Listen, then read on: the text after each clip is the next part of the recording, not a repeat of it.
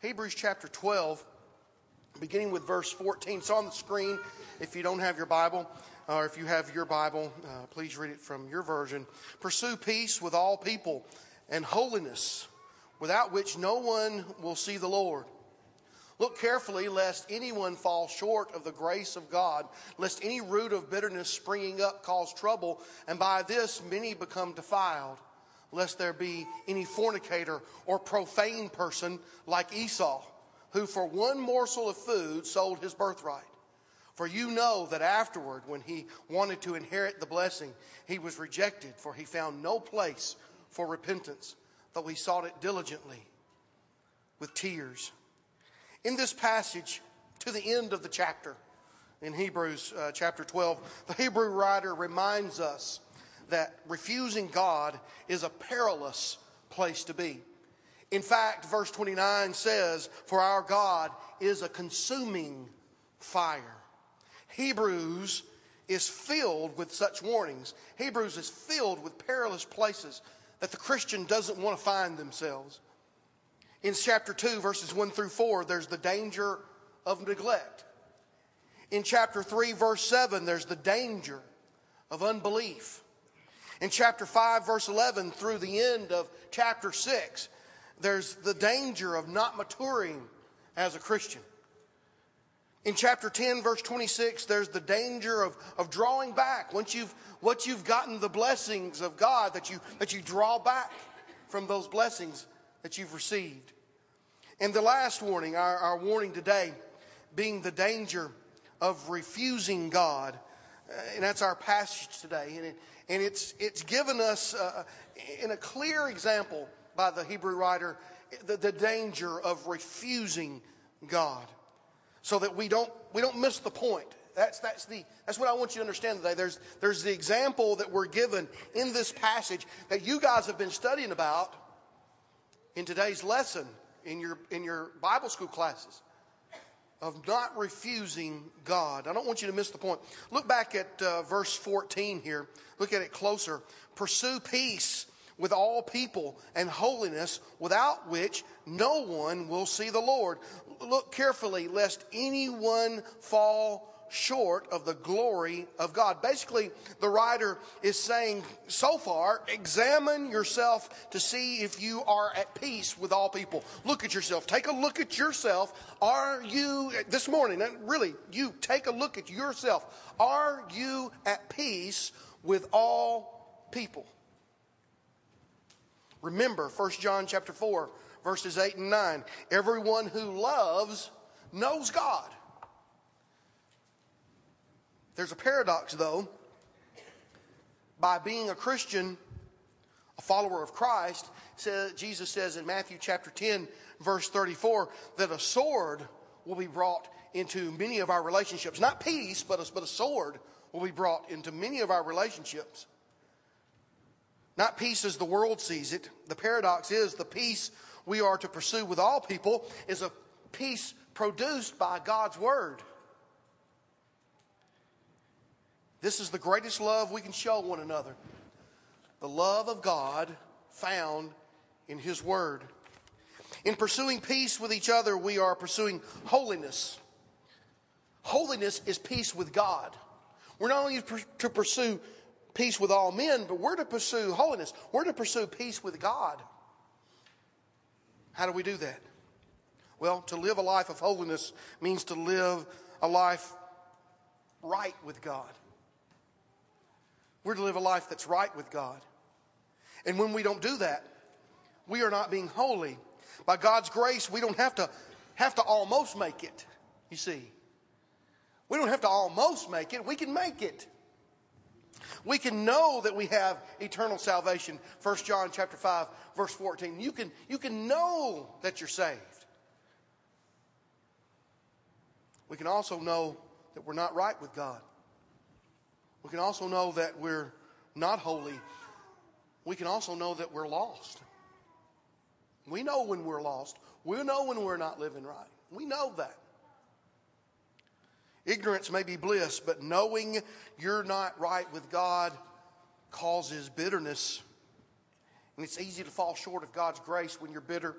When you have a bitter attitude that runs amok in our lives causes us to sin. It causes such sins as lying and fornication and gossip to become easier. That's what the writer is telling us here in this passage. And we fall into the perilous danger of refusing God's grace, His free gift. We may even become profane. Do you see that word there about Esau? How he was a profane person? Are you profane? Are you profane? Profane, to treat something that's sacred with abuse. That's what it means. To treat something sacred with irreverence, to treat something sacred with contempt. That's what it means to be a profane person. Are you profane? It's the opposite of holy. It's godless. Godless. Profane living is trading what is sacred for what is common. Let me put it that way.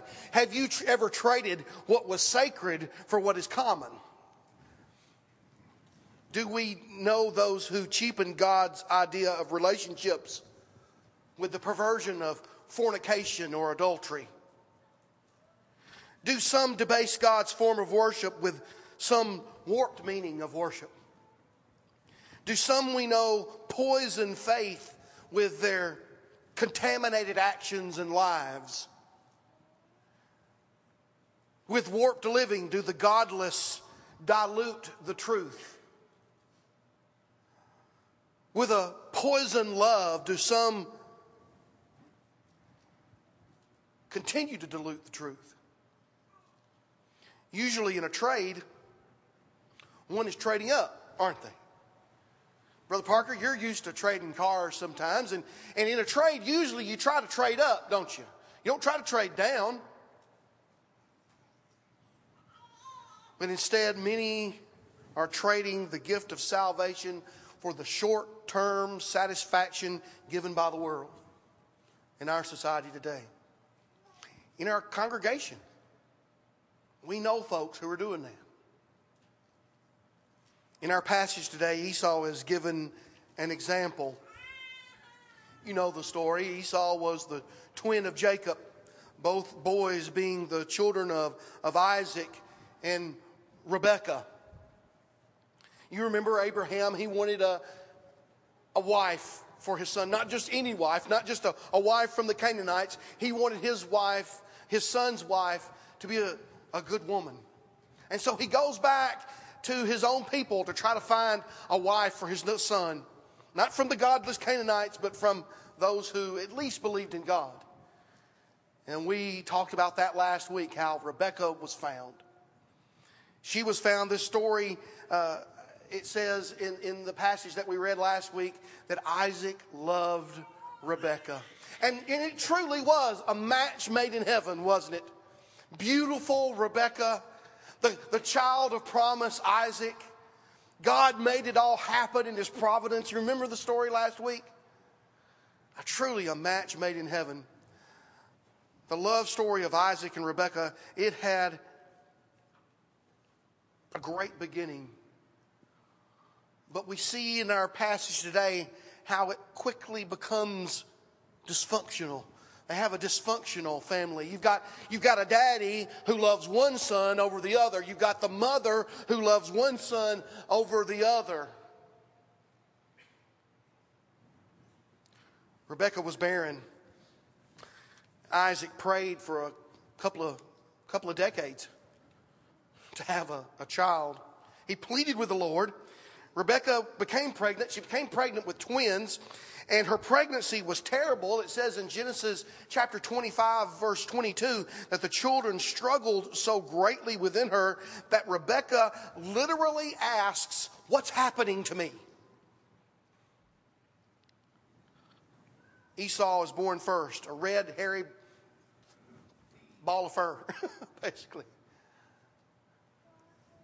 That's why he's named Esau. Jacob was born grabbing the heel of Esau, which is the meaning of Jacob, heel grabber. And as they grew, these boys were polar opposites. One, Esau, he liked to hunt. He was loved by his father, as I've said. One, Jacob, he was the more intellectual. He liked hanging around the tents. We'd call him a mama's boy today. He was loved by Rebecca more. The parents picked one child over the other. And as parents, just a side lesson here, it's not the main point. As parents, we must remember that our children are only a temporary assignment from God. That we've got to love our spouse more than our children. One of these days, our children will be gone, and they'll be out and about, and they'll have their own families. And you'll be left with your spouse. You'll be left with your spouse. So make sure that you love each other throughout the rest of your lives. And do the best for each other. One day Esau comes back home. You know the story from this morning. If you were in our Bible classes, he comes back exhausted from his hunting trip. He was weary, it says in Genesis 25, verse 29. Jacob was cooking a stew, a red stew. Give me some, says Esau. Verse 31, but Jacob said, sell me your birthright as of this day. Now imagine living during the time of Moses. Moses is who wrote Genesis. And are hearing this story for the first time. A time when a birthright really meant something. Today, most of us, if we have anything left after we die, it's divided up between our children equally. But the patriarchs and the Jews later, they divided their goods according to the firstborn, who had the birthright. And the one who came first, the one who was born first, received a double portion of all the goods of his father. Usually he took over the family, those who had the birthright. Those who first heard this story would have recoiled in horror as Esau giving away his birthright. Just gave it away. Gave it away not just for a bunch of money, not just for a bunch of cattle, not just for another birthright somewhere else. He didn't trade equally. He traded it for a bowl of stew. Just as we today would recoil at a man giving all that he acquired away. Just think about what you have. If I came to your house on a cold day with a bowl of chicken noodle soup, and I said, hey, I got this bowl of chicken noodle soup. Give me your house and your car and everything in your bank account, and I'll give you this bowl of soup. We was thinking you're crazy. That's what Esau does. Look, he says, verse 32, even his language is terrible. Look, Esau says, I am about to die, so what is this birthright to me? Jacob, whom I give the benefit of the doubt, he surely is thinking, my brother is not so foolish as to swear this. The Bible does not say Jacob's thought or his heart, but he asked the question and Esau swears. Verse 34, thus it says, Esau despised his birthright.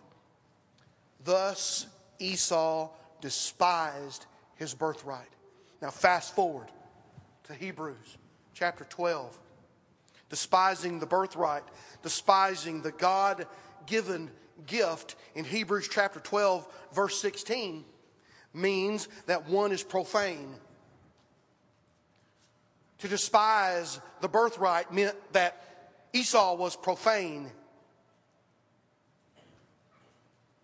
The point of the Hebrew writer is Esau and anybody like Esau, anyone after Esau who does this or has done this, others like him would rather take a little now, even if it means surrendering something greater in the hereafter. They would rather take a little now and be satisfied by the world.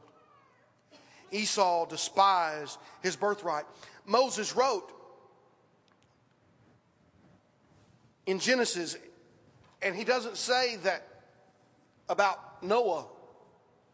He doesn't say that Noah got drunk and despised God. He doesn't say that Lot had incest and he despised God. It doesn't say that Abraham lied and despised God, but it does say that of Esau.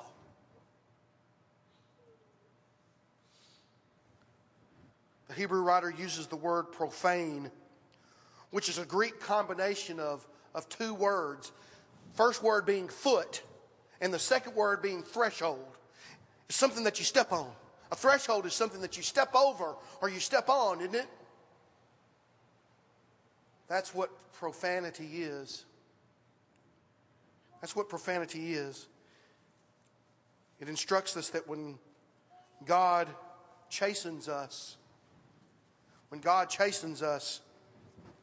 as Christians, He's doing it because He understands that we have walked all over a particular part of our life, a particular command that He has commanded. Look back at Hebrews chapter 12, verse 10. Hebrews chapter 12, verse 10. When we are profane, and we will be at times, when God chastens the wise Christian, when He disciplines the wise Christian, according to the Hebrew writer here, recognizes this as our prophet, so that we can become partakers of His holiness. The Hebrew writer says there in verse 10. We can become partakers of God's holiness. If we find ourselves in a perilous place and are in danger of profane practices, by trading the sacred for the common, we must become proactive partakers of God's holiness. And fight against the profanity before it happens. There's a certain amount of maintenance that takes place in the Christian's life. We can certainly maintain these areas of our lives that I have on the screen. We can fight against a profane heart by keeping it pure. Matthew chapter 5, verse 8, blessed are the pure in heart, for they shall see God. If we draw near to God, James chapter 4 and verse 8, He will draw near to us. We can have a sacred rather than common home. If, even though we may not be elders, we could, 2 Timothy chapter 3, verse 4, rule our house, our own house well, and our children are to be in submission. And our children could stop trading the sacred for the common. Ephesians chapter 6, verse 1, by obeying their parents in the Lord, for this is right. Our children are to honor their mother and father. And when they don't, they're trading the sacred for the profane. When you disobey your parents and you're under their roof, you're walking all over the sacred command for just a moment of sin. Fight against profane thoughts. Philippians chapter 4 and verse 8. And meditate on true things, noble things, just things, pure things, lovely things, and good things, virtuous things, praiseworthy things. These are the proactive weapons against the profanity of the world.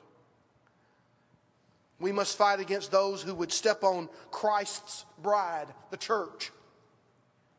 Acts chapter 20, verse 29, the savage wolves, the speakers of perverse things, who may even rise up in the church here, as has happened in other places. We must proactively partake in the holiness of God by fighting against the profane treatment of morality by the world. Romans chapter 1, verses 24, 26, and 28, it says that God will give up the immoral.